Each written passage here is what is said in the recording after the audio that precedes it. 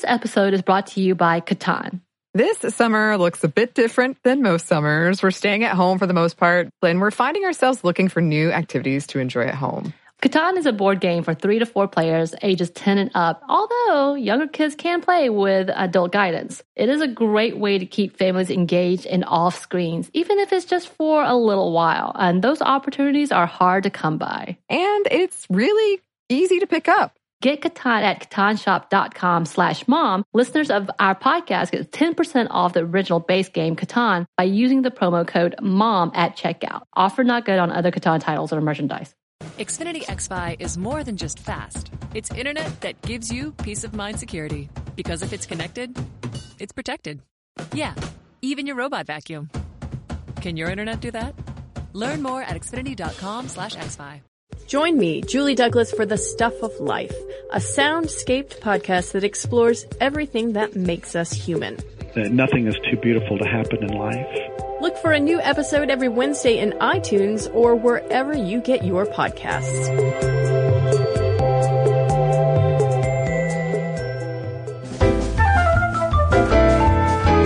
Welcome to Stuff Mom Never Told You from HowStuffWorks.com.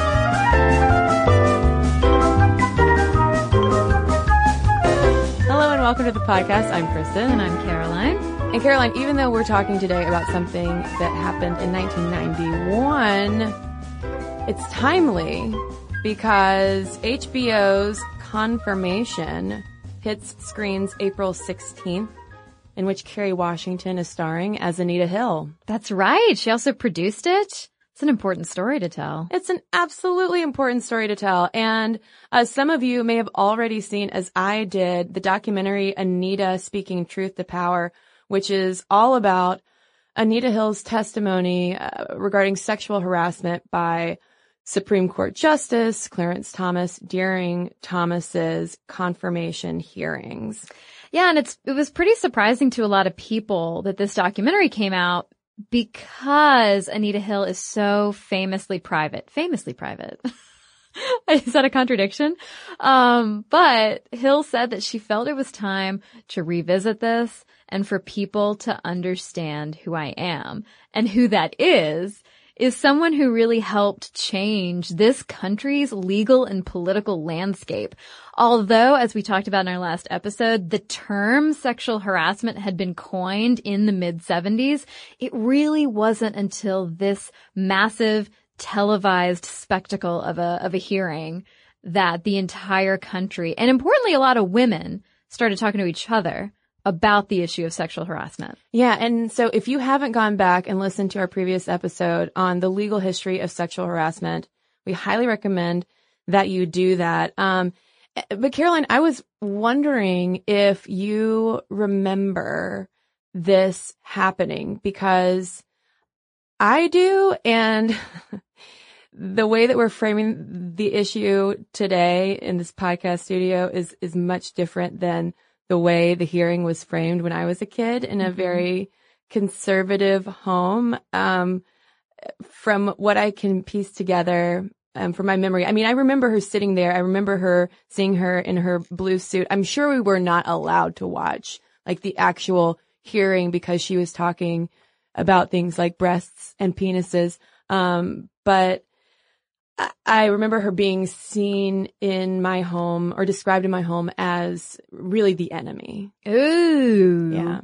No, I don't remember it at all. Honestly, I know I have like this vague lizard brain, like knowledge that it happened. But I was not aware of it. If my parents watched anything about it, it was on the nightly news, and I just have no recollection. And you were busy watching Murphy Brown. I was super busy watching Murphy Brown and Designing Women and The Cosby Show. Ooh. Well, and so when I watched that documentary, Anita Speaking Truth to Power, a few months ago, I started crying, Caroline, not kidding, because it feels so long ago, and yet it is not. No, it's not. And, you know, the 90s are having such a heyday right now. It's like everything is 90s nostalgia. And yeah, I saw a picture of Rihanna wearing a choker. Yeah, totally back. Everyone's wearing chokers. I should pull out the my handmade chokers from high school. Oh wait, no, I shouldn't.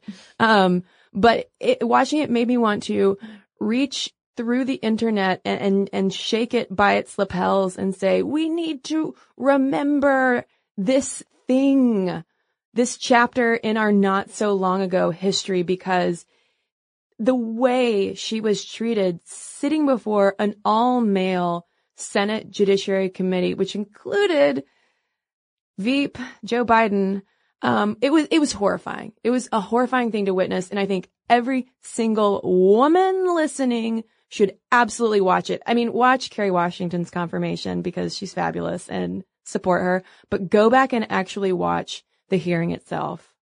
Yeah, absolutely. I mean, there are definitely clips online. There are transcripts. You can access this information. And it's so important too, because these 14 white male senators were essentially performing the disbelief of women. Do you know what I mean? Like they were performing how so many men felt and feel about women who claim any type of sexual misconduct in the workplace. Well, they were performing that and performing the hypersexualization of women of color. Correct. So, I mean, that's why I think it's so important. Read the transcript, yes, if you want more details, but you gotta see it because the optics of it are just stunning.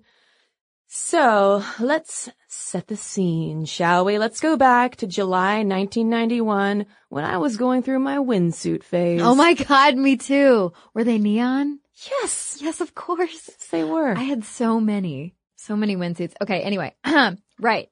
So in July of 91, when Krista and I were windsuiting it up and swishing down the hallway, President Bush the first nominated 43-year-old conservative African-American judge Clarence Thomas to replace Justice Thurgood Marshall to the Supreme Court amid what was then a super conservative political climate. And they figured that while Clarence Thomas was way more conservative than Thurgood Marshall, he would at least maintain the racial makeup of the court. But the pinpoint Georgia natives' conservative bent, I mean, and that is conservative with what's bigger than a capital C, like a massive Washington monument size like C. From the illuminated Bibles that monks did. That's a huge C. Yes. One of those large monk C's, conservative.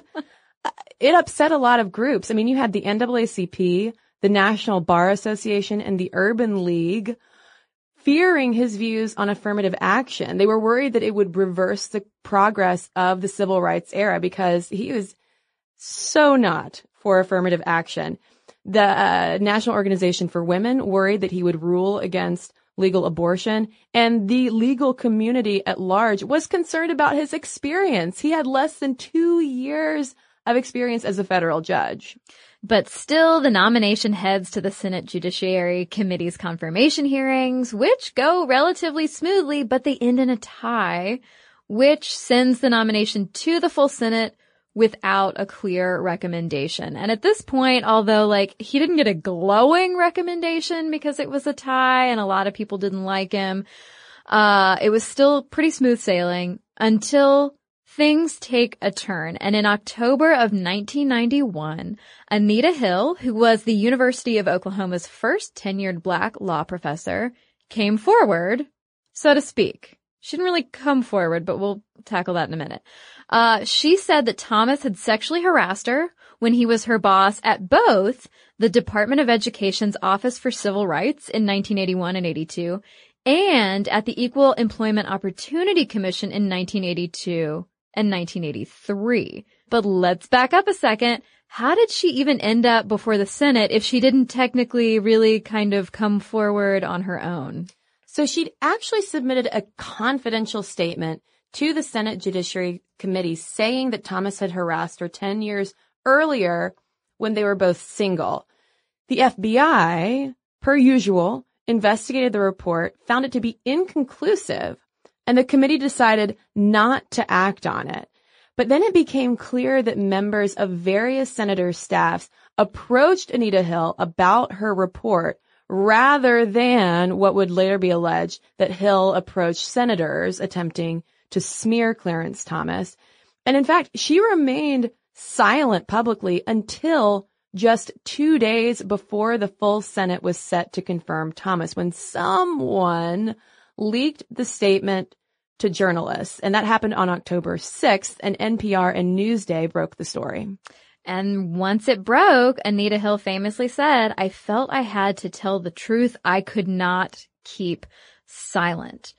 And so you have a lot of different groups, including a lot of women's and feminist groups, in addition to Senate Democrats, helping pressure a testimony into being. And so Hill gets summoned to testify live on TV, delaying the confirmation hearings. And those harassment hearings began just a couple of days later on October 11th with Thomas's opening statements, which journalists noted were bitter to the point that people thought he might withdraw his candidacy, followed then by 8 hours of Anita Hill's testimony. And I want to say that it was a pretty big deal that they convinced the Senate to air it live on television, because they did not want it to be a closed hearing. Yeah. And I mean, sort of off on a tangent, but that very decision would then usher in our era of like celebrity giant paparazzi type of tabloid trials, as we then would see in 95 with O.J. Simpson. Yeah. So with her testimony, Anita Hill's testimony, it was a massive spectacle. There's really no other way to describe it.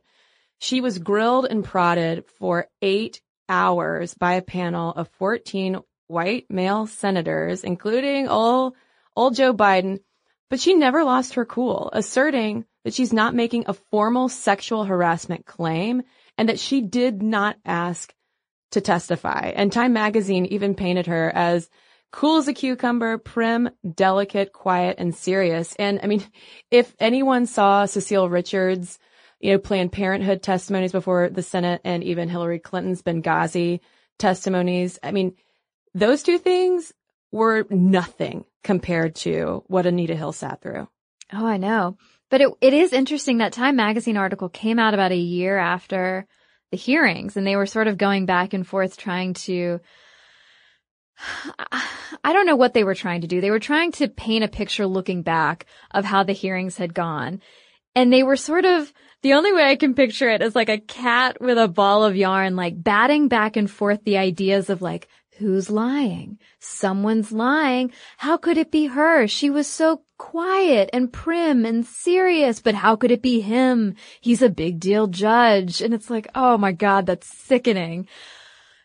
And they did a great job of breaking down what happened in the hearing, but still it's like, oh good, just another notch in our culture of not believing women. Well, and that's also why I so fervently argue that everyone needs to watch that testimony, because when I did see like the Benghazi and Planned Parenthood hearings, flashbacks came of Anita Hill, because it's like, it's the same thing, especially when it came to Cecile Richards and Planned Parenthood, of mostly men by that point, challenging the veracity of what women say about their own bodies. Right, exactly. Well, so let's get into the allegations. Hill said in her report that Thomas talked about pornographic films and other materials, and good old committee chairman Joe Biden asked her, I'm not sure, I don't know why. I mean, I guess for details, but he specifically requested to know what the most embarrassing encounter was. And she said it was during Thomas's discussion of a particular porn actor who had a really large penis who went by the name of Long Dong Silver. And Senator Orrin Hatch, who would prove to be one of Hill's most aggressive interrogators over the course of her testimony, dug up a 1988 federal appeals court decision citing an obscene photo of a character by that name. And so he tried to discredit her by saying, no, you heard it in this 1988 case. You didn't hear it from Clarence Thomas. Yeah. And Hill also talked about how Clarence Thomas would brag about his own sexual prowess, the size of his own penis. And the most famous/infamous moment came when Hill recounted Clarence Thomas reaching for a can of Coke when they worked together and asking, who has put pubic hair on my Coke? And Orrin Hatch, again, one of the most aggressive interrogators, as you put it, Caroline, said that she simply stole that story from The Exorcist, which features the line, "There seems to be an alien pubic hair in my gin." And I just want to know whether Orrin Hatch was like that much of an Exorcist buff to be able to like, pull that out of his hat so quickly, or if that was an intern's job. Regardless, I was actually ridiculous. I was trying to picture the same thing about like how do you send an intern on that kick? Like, do you just have an intern who works for you who's like, that's a line similar to one in The Exorcist? Like someone who's like really plugged into pop culture? Yeah, because Google didn't exist back then. No Google. Maybe the intern's name was Google. I don't know. But the last telling straw was her last encounter with Thomas as an EEOC employee. So she says that Thomas had been asking her out. He'd asked her out about 10 times, but she declined, saying that dating a supervisor was inappropriate. And so her last day at the EEOC before taking a position at Oral Roberts University, Anita Hill said that Thomas invited her to a restaurant after work, assuring her that dinner was a professional courtesy only. Sounds all right. It's a way to see me off. I'm leaving for another job. But that last straw, Hill said, was he made a comment I vividly remember. He said that if I ever told anyone of his behavior, that it would ruin his career. And honestly, aside from a handful, just a couple of people, she really didn't tell anyone. No, and of course that made her immediately suspect to the Judiciary Committee. And I should say that not all of the senators were out to get her, but I mean, it was nonetheless a very hostile room. And in response to that, she said, listen, I was afraid of coming forward. She reported feeling vulnerable, humiliated, and frustrated. I mean, talking about humiliation, I mean, she had to repeat so many times, Caroline, that pubic hair story. It is mind-boggling. She said at one point, it wasn't as though it happened every day, but I went to work during certain periods knowing that it might happen. And that goes to that EEOC definition of sexual harassment, where it happens frequently enough that it's creating a hostile work environment. And she was afraid of the repercussions if she spoke out. Yeah, she was afraid that she'd be overlooked for work assignments, could lose her job, might not be able to find another political job at all in the Reagan administration if she kept turning her superior down. And this had very real physical consequences. The anxiety that she felt dealing with all of this humiliation and frustration contributed directly to her having to go to the hospital for stomach pains, which is something we talked about in our last episode on sexual harassment, that so often victims of trauma and or sexual harassment end up with these very real manifestations of the anxiety and pain they're feeling. And that Time magazine article that I referenced earlier, after the hearing, they were wondering like, oh, maybe we should believe her after all, because they wrote, given the detail and consistency of her testimony, it was almost inconceivable that Hill, rather than describing her own experiences, was fabricating the portrait of a sexual harassment victim. Duh. Of course she wasn't making it up. And as she herself said, I have nothing to gain here. This has been disruptive of my life, and I've taken a number of personal risks. And she even reported being threatened at the time and beyond the testimony. And she went on to say, I have not gained anything except knowing that I came forward and did what I felt that I had an obligation to do. That was to tell the truth. Yeah, I mean, there was absolutely nothing in this for Anita Hill. But what about witnesses? What about other women? Because surely Anita Hill wasn't the only one this happened to. Or if she was, isn't that so suspect? Well, the thing is, other women did come forward, but we never really heard about it. I mean, some came forward to support Hill's claims that she had previously complained to them, in private of sexual harassment at the time of the incidents. And some came forward, though, to complain of their own incidents of harassment. So why don't we know so much about these other women, Caroline?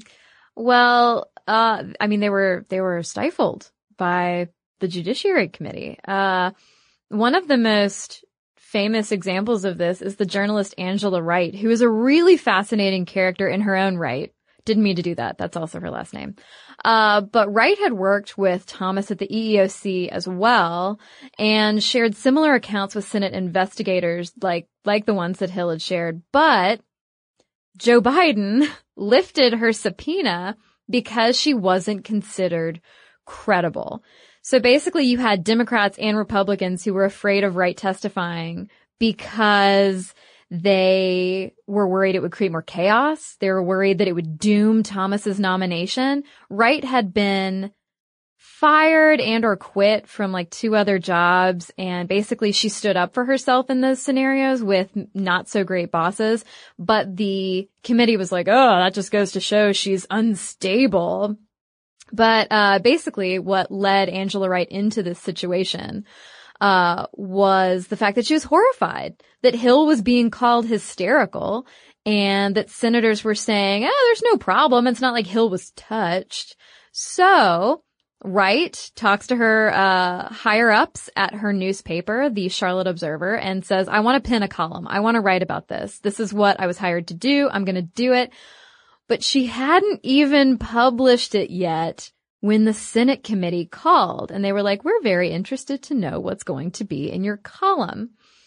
And Wright ended up going to DC. She sits in her lawyer's office for 3 days waiting to be called.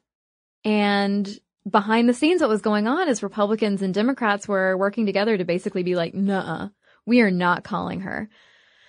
And I mean, Wright would have, and Biden admits this, Wright would have shifted the tone of the whole thing. And she said, I believe her, Anita, because he did it to me. And even a coworker of Wright's backed up her account that Thomas had pressured her to date him, had commented on Wright's appearance, and had asked what size Wright's breasts were. And then you have Sakari Hardnett, who was Thomas's ex-assistant, who wrote to the Judiciary Committee, quote, if you were young, black, female, and reasonably attractive, you knew full well you were being inspected and auditioned as a female by Thomas. And that, which reading this today in 2016, like obviously that is sexual harassment up, down, and sideways. But that also reflects that kind of assumption that, yes, okay, this is going to happen to you. If you're pretty enough, you're going to get hit on. But that also reflects all of the retro office advice that we talked about in our previous episode on the legal history of sexual harassment, where, you know, women writing to other women would say, you know what, be pretty for him. It's okay. It's a compliment. He's just paying you a compliment. Well, so while you had these women in the wings who had been waiting to support Anita Hill but weren't called, you also had many who were against her. Some reported conflicting stories to weaken her credibility. Thomas had a much larger number of witnesses at his disposal to benefit his case rather than Anita Hill's. But you also had the fact that the committee ignored evidence regarding Thomas's habitual use of pornography, although the habit was later documented by so many others, including former girlfriend Lillian McEwen. And so Lillian McEwen becomes an important character in this case because Thomas's defenders cited his relationship with her in order to deflect Hill's accusations. How could he be doing this? He's in this long-term relationship with this lovely Lillian woman. And she didn't testify again. Because of Biden, he limited female witnesses to those who had a professional relationship only with Thomas, which is a laugh because he sexually harassed them, so it's not all professional. Well, and as McEwen would later describe it, she said he was always actively watching the women he worked with to see if they could be potential partners. So you've got some grooming going on. She called it a hobby of his, and saying that he asked one woman her bra size at one point, saying how he was obsessed with porn and would talk about what he had seen in magazines and films if there was something worth noting, which sounds a lot like what Anita Hill was saying. And speaking of exes, though, we should also note that one of Anita Hill's ex-boyfriends, attorney John Carr, said, oh, yeah, I mean, I remember her talking to me in confidence about this, but he was so nervous for her when he found out that she was going to have to testify because he knew the climate and he knew what she was up against. Yeah, she was not facing a sympathetic crowd. Oh, and also in retrospect too, the owner of the porn video rental store that Thomas would frequent because, again, pre-Google, pre-YouTube, said, oh, if I had known how things would have turned out, I would have testified too. I saw him all the time in there. Yeah. I'm making my disapproving emoji face. Well, so we've heard a lot from Anita Hill. We've heard from Angela Wright. What about Thomas? How did he respond? Well, he did not mince words. So Thomas's response to Anita Hill's accusations was none too pleased, to put it incredibly mildly. He first said that he felt shocked, surprised, hurt, and enormously saddened upon hearing about Hill's accusations. And he went on to, of course, deny that he'd ever asked her out, instead claiming just to be a nice guy, just a friend willing to help her out.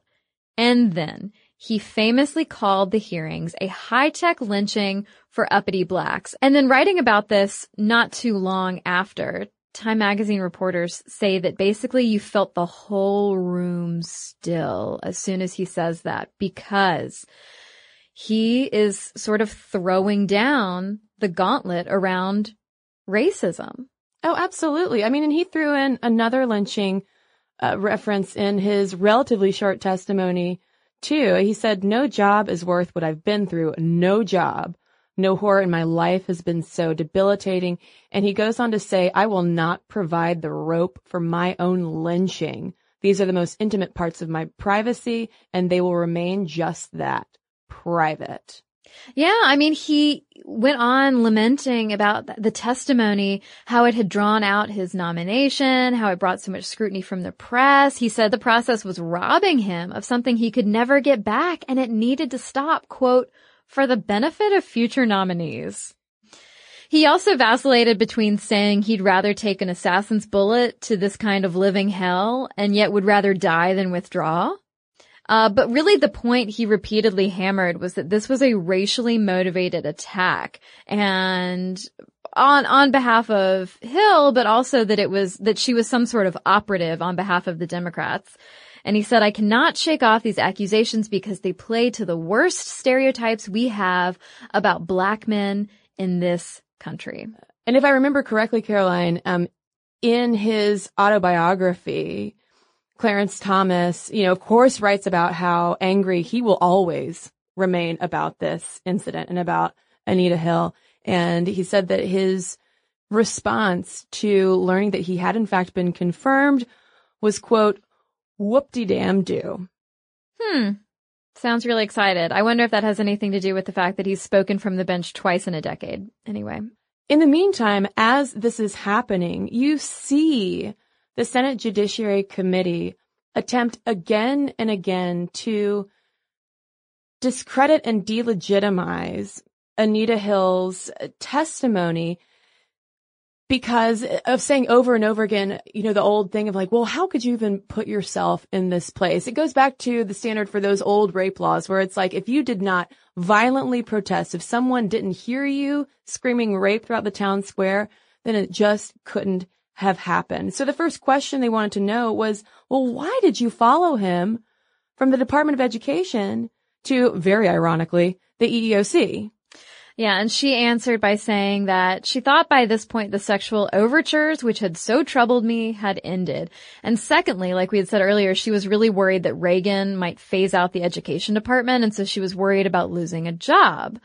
And then they said, if he's still harassing you at the EEOC, why did you remain in contact with him after he left?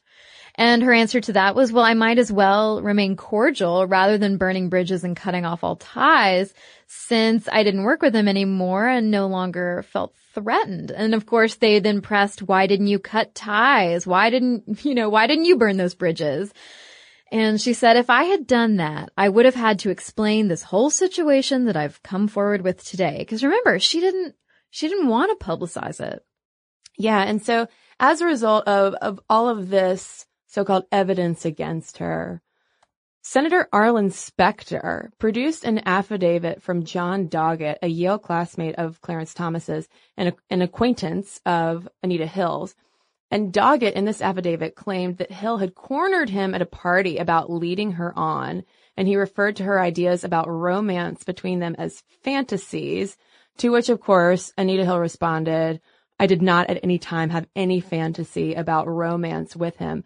But all of this was Senator Spector's way of trying to paint her as just simply unstable. I mean, this woman, again, hypersexualization of women of color. I mean, she just wanted this sexual attention. Yeah, and I mean, Spector hammered her on details, minute details of her story changing. He questioned how valid her memories of events from 8 to 10 years earlier were. In his example, he said that when you spoke to the FBI in September, you said you told just one friend about the harassment. Now you have 2 witnesses lined up to testify that you'd complained at the time. And she basically said, listen, you have to take this testimony and the statement as a whole.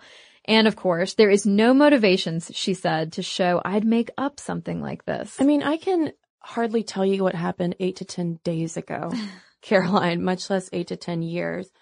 But one thing that's really important for us to highlight is the gender and racial aspects of this, of how it ties into the angry Black women stereotypes and concerns about coming across that way. Women simply being seen as outside of the norm in general, even back not so long ago in 1991. And Biden himself even framed it as part of, quote, a fundamental power struggle going on in this country between women and men, so making it a stupid. whole, it's making it a whole like he said, she said thing when it should not have been at all. Well, yeah, and as many articles have gone on to point out, it should have been a he said, they said. But when you are looking at this in terms of outsiders' perspectives, people who are watching this hearing happen, so many women saw their own experiences echoed in Hill's experience, and so many men were watching their fears about women making unsubstantiated but damaging claims playing out. Of course, unsubstantiated in this case being in air quotes.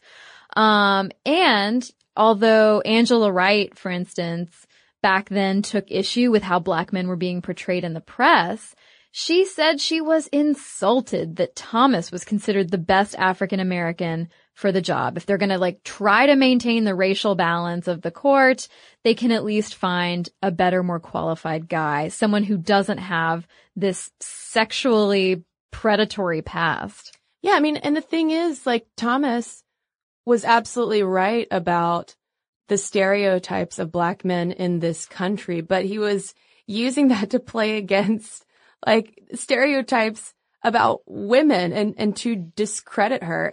But if we put gender aside, the African American community at the time largely stood behind Thomas. I mean, to a lot of people, Anita Hill, a Black woman coming forward to testify against a Black man, felt like betrayal. Yeah. Yeah, it goes against the idea of solidarity, standing with your community. What Angela Wright said about, I hate how Black men are portrayed in the press. I don't want to have another takedown campaign of a Black man, but there are better people for this role. And Anita Hill in the 2014 documentary would say, I had a gender and he had a race. And she explained it to Slate's Dahlia Lithwick by saying that you have to keep in mind that in Washington, D.C. in 1991, there was a great deal of entitlement that went along with being male. And they didn't take it into account. And instead, they portrayed him as an African American who could use the lynching metaphor to his advantage. In other words, this is performance. Absolutely. And meanwhile, though, Lithwick asked Hill how it felt to hide her anger because, we have the whole stereotype about the angry Black woman, which has been used historically to marginalize women's intelligence and credibility. So she has to mask all of that. Whereas Thomas is able to use his as a way to exert power. And Hill said, quote, I don't use my anger as a strategy. And I think that that's what he was doing. That was a strategy. I don't even know how real it was. Yeah. And then you have, we've mentioned this already. You mentioned it earlier, Kristen, about going back to early rape laws, about women needing to, they have to perform their anger, pain, fear. They've got to run screaming through the town to prove that they were raped. And this gets at the root of what Democratic Arizona Senator Dennis DeConcini said in that 24 documentary when he said that when women are harassed, they ought to get angry and they ought to raise hell. And Anita Hill is like, excuse me, what? She says people can't tell us how we respond to our own problems. They shouldn't say, because she didn't act the way I would have acted, it must not be true. You're supposed to bang on the table, but, she said, had I done what DeConcini said, then I would have been caricatured in a different way. I mean, absolutely. They were already trying to paint her as hysterical, and that only would have played into that as well. But the thing is, even after Thomas was confirmed, the gender discrediting efforts did not stop. And this is where we have to talk about an odious man, an odious writer named David Brock, and a book he wrote soon after the confirmation hearings called The Real Anita Hill.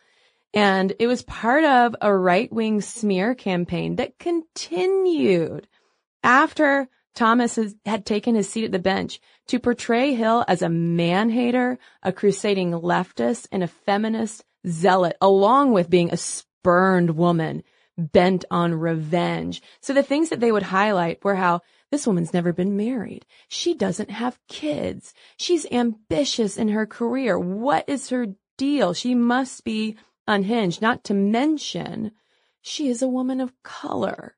What is she doing in here? She just got into this position thanks to affirmative action, and now she's, in cahoots with feminist lawyer Catherine McKinnon to unleash some kind of feminist campaign on this country, and we're not going to stand for it. This feminist campaign to make men act like human beings. Unthinkable. Oh, and we have to mention the most famous/infamous. I feel like this whole thing is famous/infamous.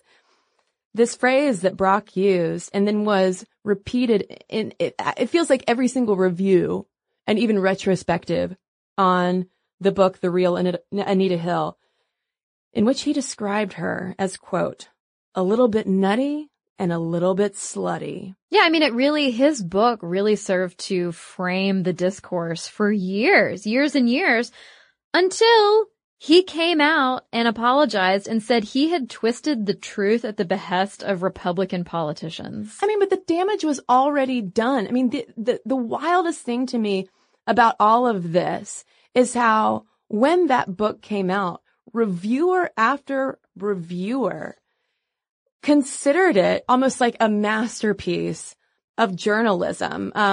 Deirdre English wrote a pretty in-depth analysis of the book and the reviews that it had gotten in The Nation in 1993. And she said the only reviewer and commentator on it was op-ed columnist for The Times, Anna Quindlen, who raised a red flag saying like, there's some underlying bias that's pretty evident in Brock's whole argument. And it seems like he's distorting some assumptions. But even she said that he had unearthed some compelling contradictions. But listen to this, Caroline. This will get your blood boiling if it isn't already. In response to this book, over in Newsweek, George Hill wrote that Anita Hill was not a victim of sexual harassment, but of, quote, the system of racial preferences that put her on a track too fast for her abilities and made her fluent in the rhetoric of victimization. Oh, what? But you know what? I see a lot of that tone reflected in a lot of internet commentary today. Oh yeah. You're just reveling in being a victim. Don't play the victim. Yeah. Why do liberals or feminists or trans people or whoever you are, why do you just want to be the victim? Well, and even in a Newsweek article on this that we read that came out a couple of years ago, even then it spent so much time focusing on like how she looked and called her childless at one point. It's like, seriously? Are we really focusing on her uterus? We are. Yeah, we are. Because Hill herself has said that she feels that part of her identity, being a single woman who doesn't have children, really, really colored how people viewed her, the lens through which people viewed her. And she says it still does, which is why, again, it's another part of why she wants to talk about it now. Yeah, I mean, and even these contemporary articles that we read for this podcast would usually circle back to her relationship status, being like, and it turns out she's still not married, but don't worry, she has been in a committed, happy, monogamous relationship with an insurance salesman for a number of years. Yeah, it's like, fine. Great. Yeah, it's like the subtext is still there. And almost immediately, though, Hill's testimony had amazing ripple effects. Gloria Steinem, speaking to Newsweek, said that when Hill was not believed, the feeling was that this would cause fewer people to report sexual harassment. But what happened was the reverse, because she'd opened up the subject. Women began to talk to each other and discovered that this had happened to many other women, so it turned out to be a huge national teach-in on sexual harassment. And sure enough, according to EEOC filings, sexual harassment cases in the wake of her testimony more than doubled, from just over 6,000 in 1991 to just over 15,000 in 1996. And over that same period, you also see awards to victims under federal laws nearly quadrupling from $7.7 million to $27.8 million. So even though we clearly in 2016 still have deeply entrenched attitudes that allow sexual harassment to continue, clearly in just that short period, women are starting to be heard. Yeah, I mean, and as another part of the silver lining to this horrific spectacle, you have more women in government. In 1991, when the hearing took place, just 2 women were in the Senate, and of course, none of whom were sitting in front of Hill that day. But in 1992, you have what has been deemed the Year of the Woman, which has been credited to fallout from those hearings, which drove a record number of women to run for office, and women won 4 new Senate seats, plus 1 incumbent re-election and 24 new House seats. Yeah, so clearly making a positive dent. Clearly women are like, oh no, this isn't going to happen again. Yeah, I mean, and also once you have those women in Congress, you also have more laws being passed, tightening up sexual harassment, protections, and also sexual harassment protections within the government, like for government employees that were not previously there. Oh, well, so, spoiler, I guess, at this point, in case you weren't aware, Clarence Thomas was confirmed. Whoop-de-damn-do. Whoop-de-damn-do, as he said. And he was approved by a narrow margin, 52 to 48. So, even though all those Republicans and Democrats were in cahoots to suppress women's testimony, still wasn't very popular. But like Kristen said earlier, he never let go of that anger. And in that 2007 autobiography, he referred to Hill as my most traitorous adversary. But Caroline, I've got to drop a fact that I learned in the process of researching this podcast, which blew my mind, which cites how much he would hate Hill and consider her his most traitorous adversary, considering that one of his buds is old Rush Limbaugh, he who coined the term feminazi. He officiated, Clarence Thomas did, Rush Limbaugh's 3rd, now dissolved, marriage. Yes. Caroline's eyes are huge, y'all. Oh, I hate it. Yeah.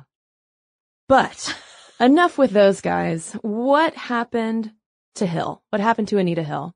Well, she had grand plans to just go back to her previously quiet and private life at the University of Oklahoma teaching commercial law.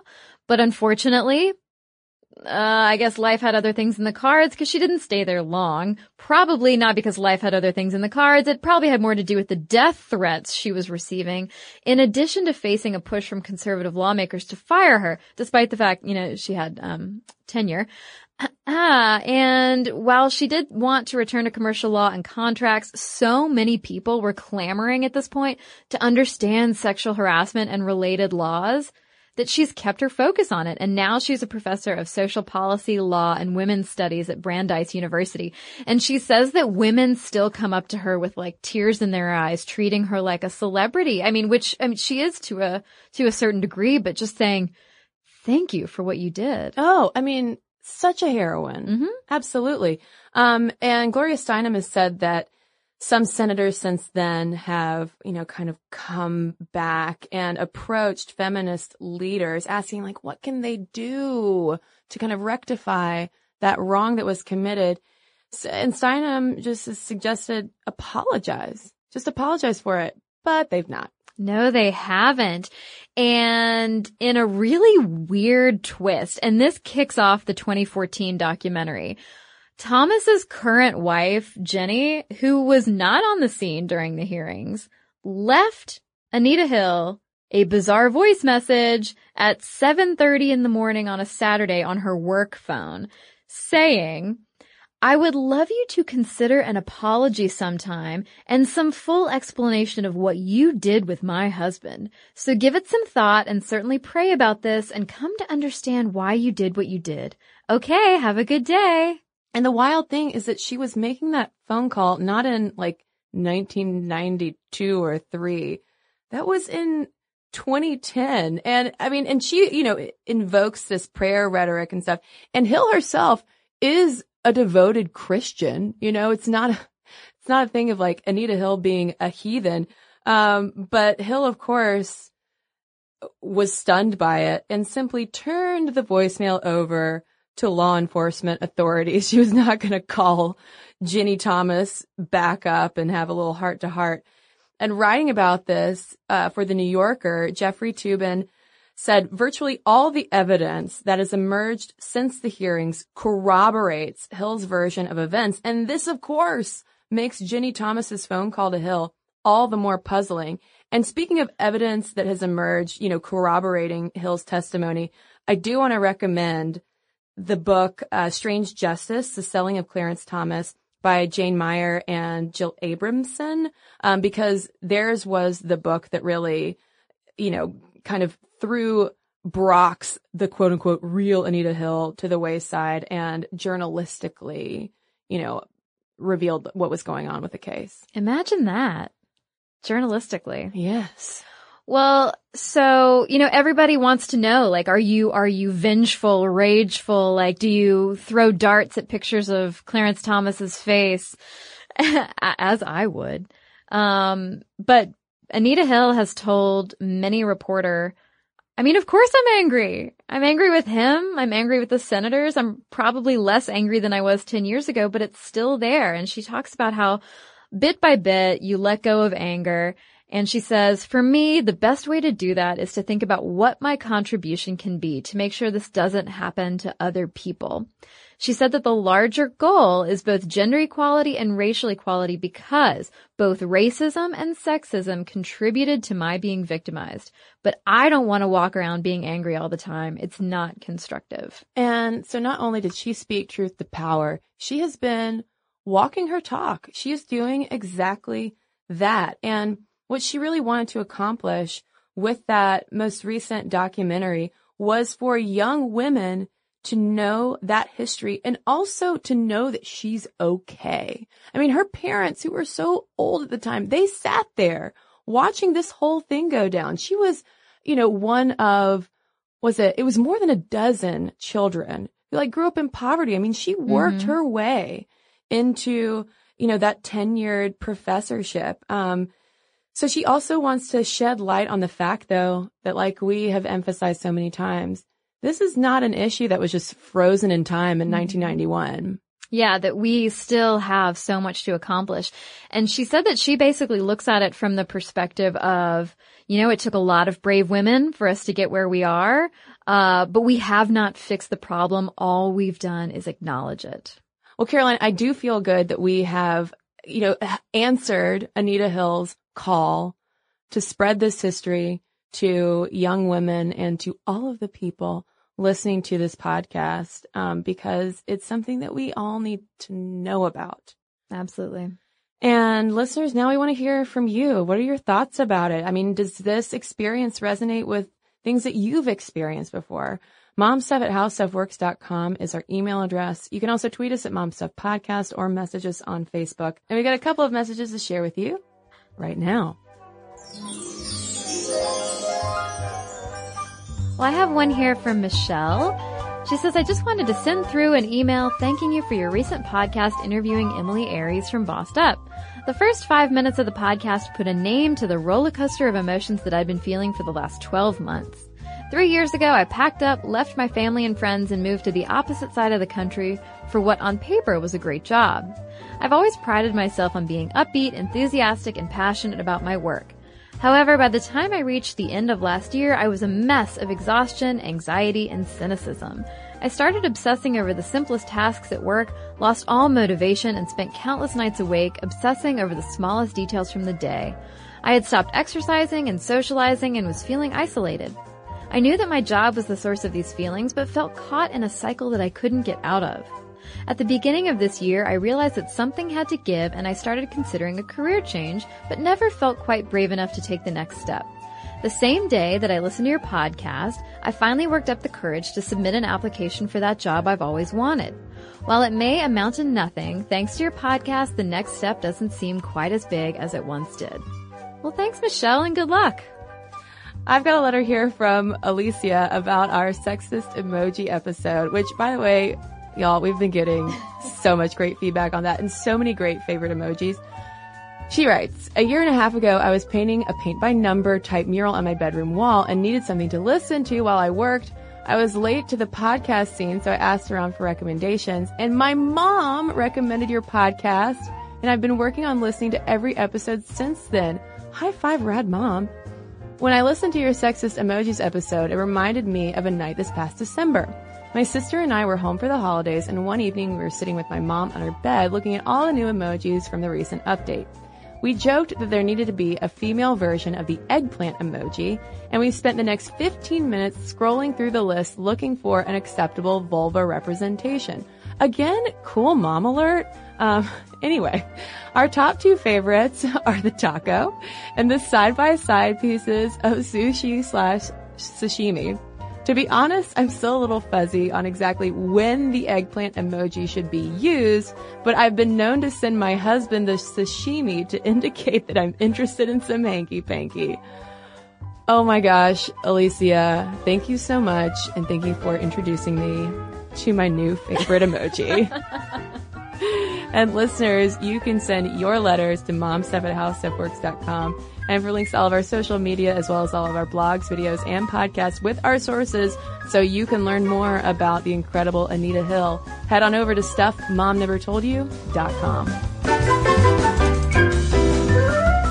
For more on this and thousands of other topics, visit howstuffworks.com.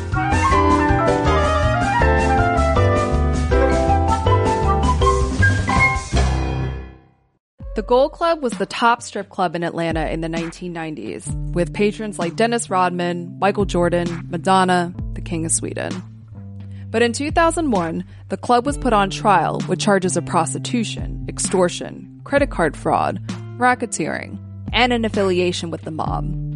I'm journalist Christina Lee, and I'll be taking you behind the scenes of the Gold Club scandal, from the booty and bubbly to the deceit and courtroom drama. Listen to Racket Inside the Gold Club on the iHeartRadio app, Apple Podcasts, or wherever you get your podcasts.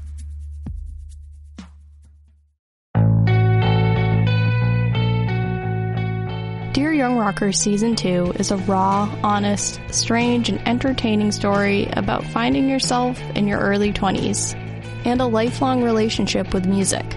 It's hosted by me, Chelsea Urson, and is executive produced by Jake Brennan of Disgraceland. Dear Young Rocker comes to you from Double Elvis Productions and iHeartRadio. Listen to Dear Young Rocker on the iHeartRadio app, Apple Podcasts, or wherever you get your podcasts.